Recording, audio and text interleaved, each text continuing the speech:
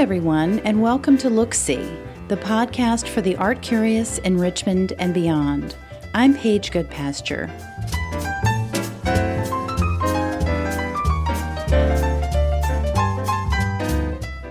Bruce Wilhelm wasn't born a painter, but almost. From the time he got his first set of paints as a teenager, painting has been at the center of his life. He is never too tired or too busy to paint. Painting is never boring. It's how he works out thoughts and feelings. As a very shy young man, it was a way for him to put himself out there without words, and it's still a very intuitive process for him.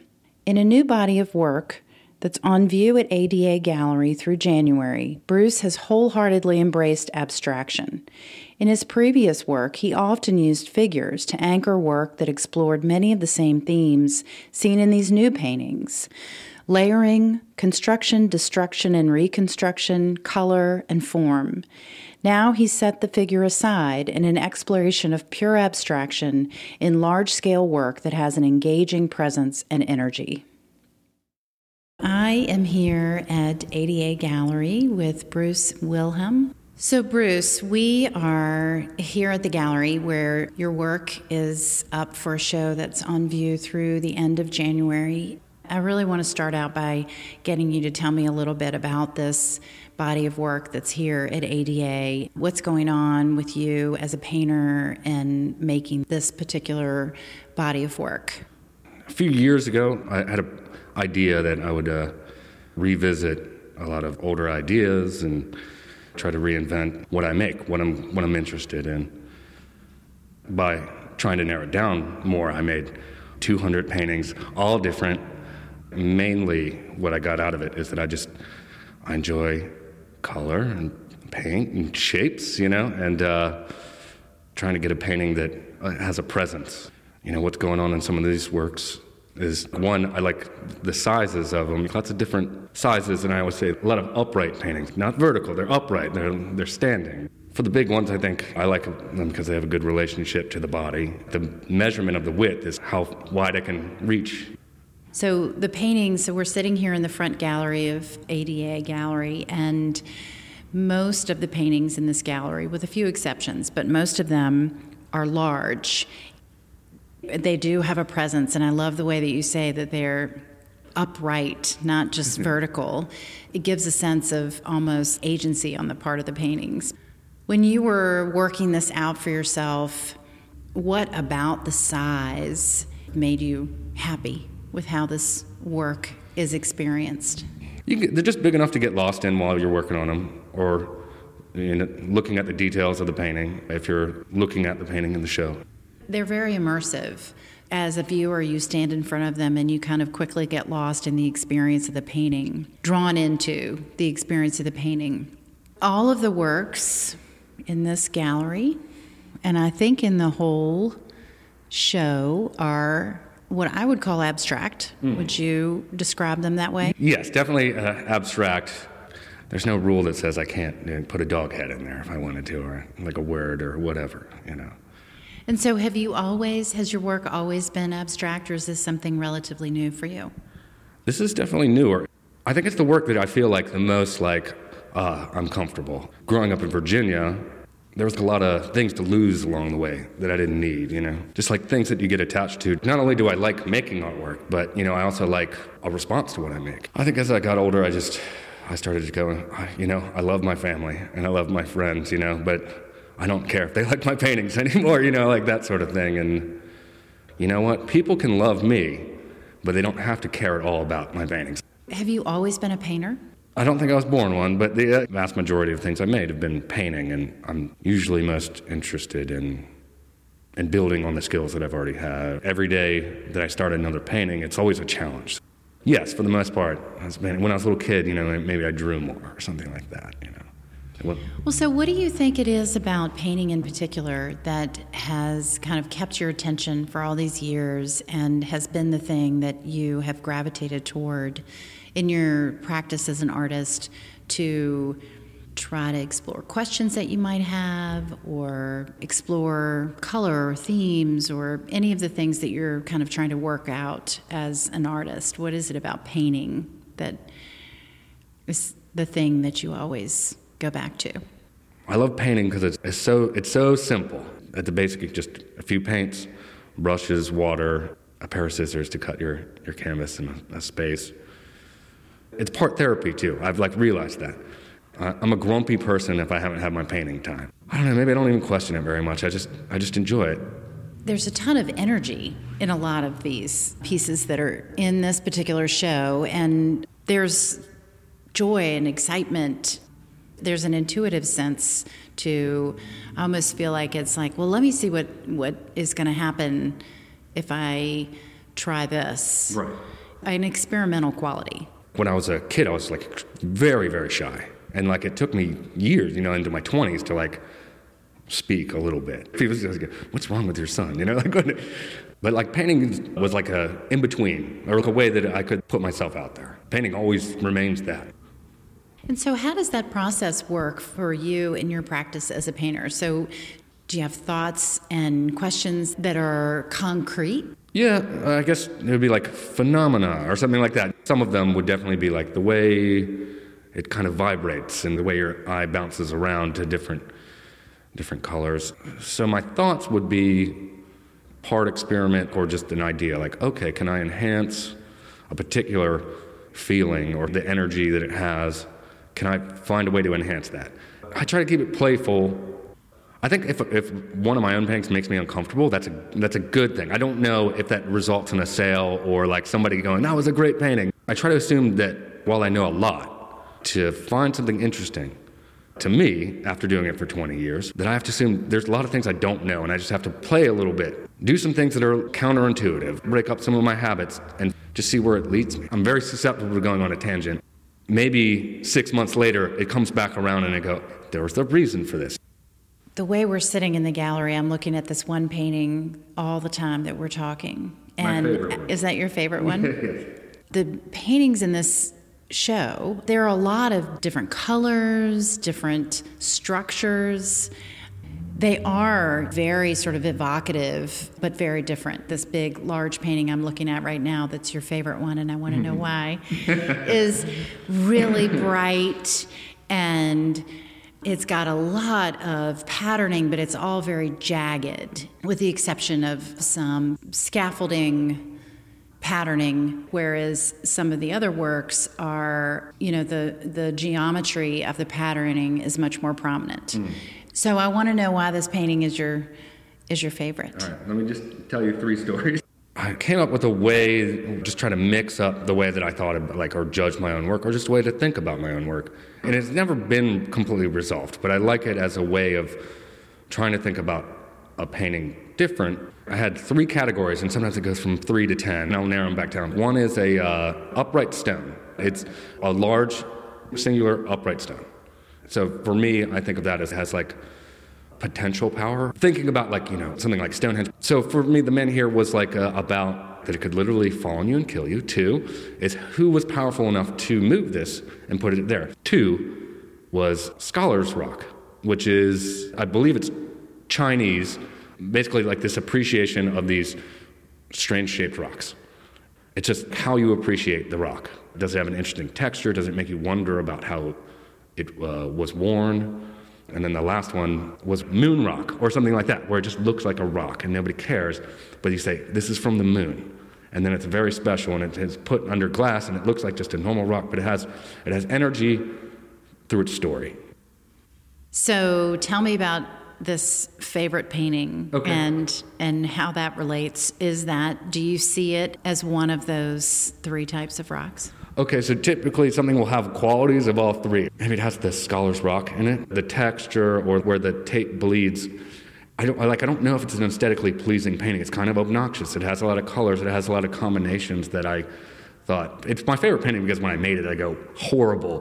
This is the worst painting, I've ever made. I spent so much time on this, I hit it, and then I came back into the room a week later, and I go, something about this painting is growing on me. And I think it just makes me uncomfortable. The yellow has too much power, but it's the little pieces of it. I couldn't try to make something as interesting as one of the shapes in there.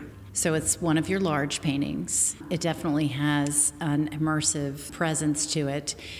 It's sort of 4 panels that are outlined in various colors of paint that I assume you created those shapes. And they're geometric, pretty much. They're linear, rectangular. The edges of them are. And I assume you created those with tape and many, many different stages of applying the color.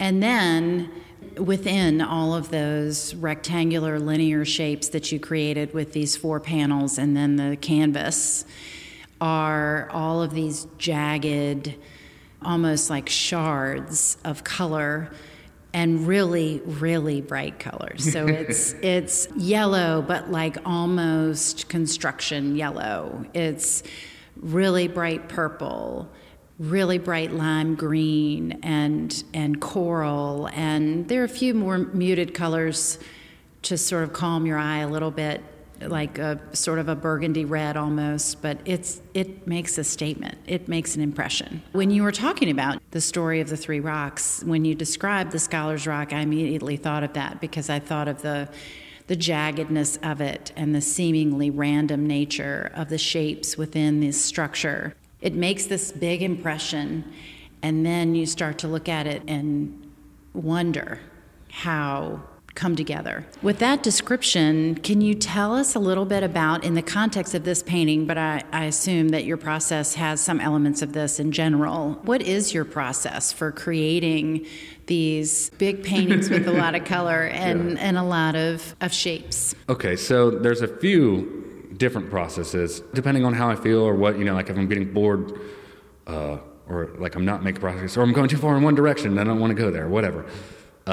Things like rules become strict or loose, or that I give up on rules and I go to something else. For this one, it's a blind process for most of the painting.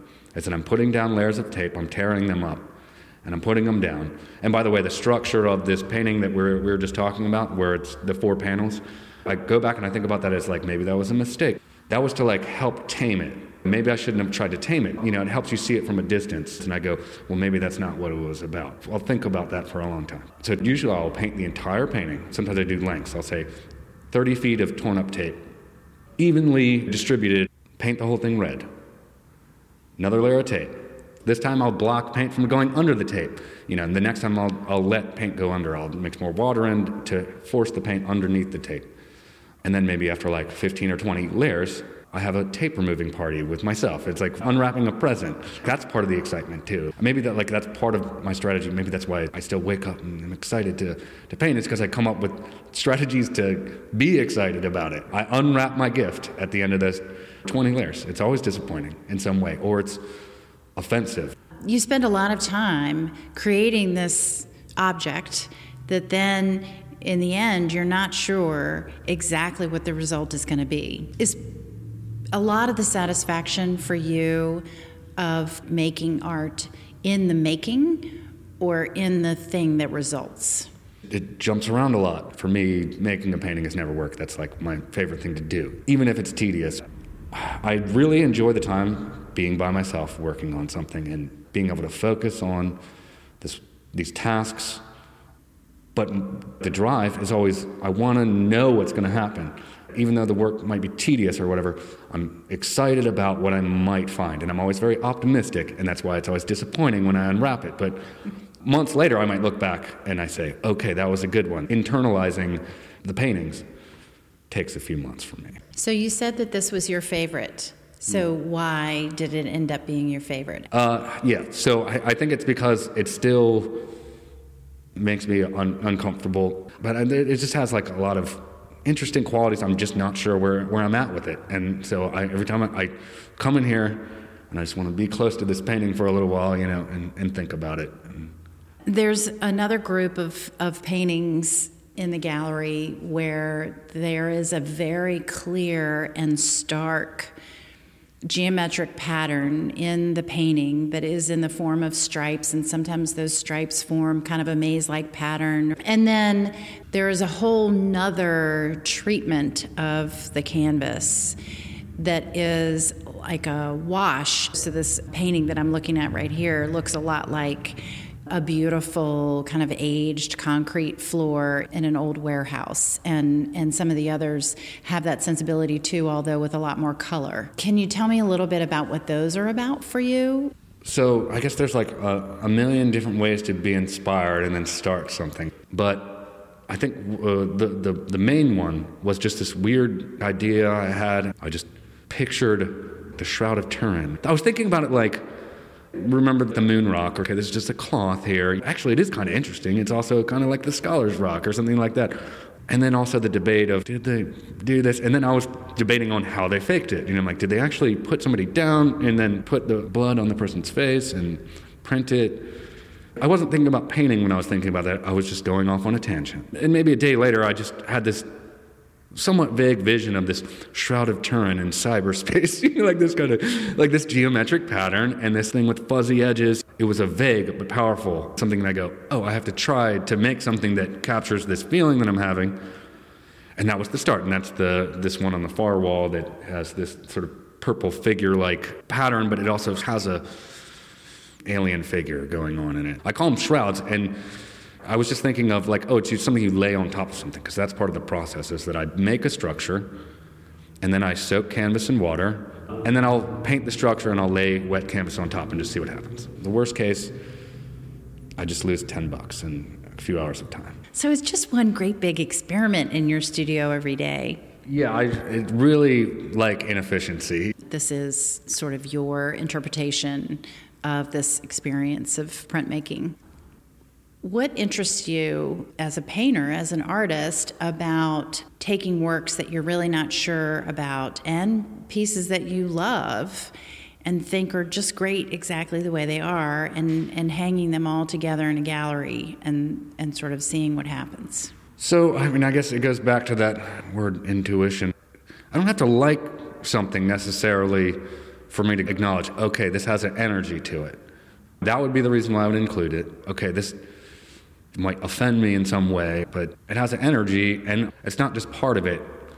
It's, in some ways the point of what I'm doing to me. I'm trying to create something that has a presence. Maybe I am interested in having people tell me what it is or what their experience is. I just don't want to deny this object that seems to have a power to it. It's a chance to be out in the world. Well, Bruce, thank you so much for taking the time to meet me here at the gallery and talk to me about your work for the Look-See podcast. I really appreciate it. Absolutely. Thank you for having me.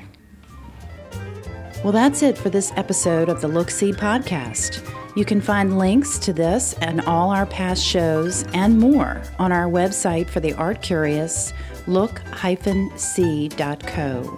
I'm Paige Goodpasture, and thanks for listening.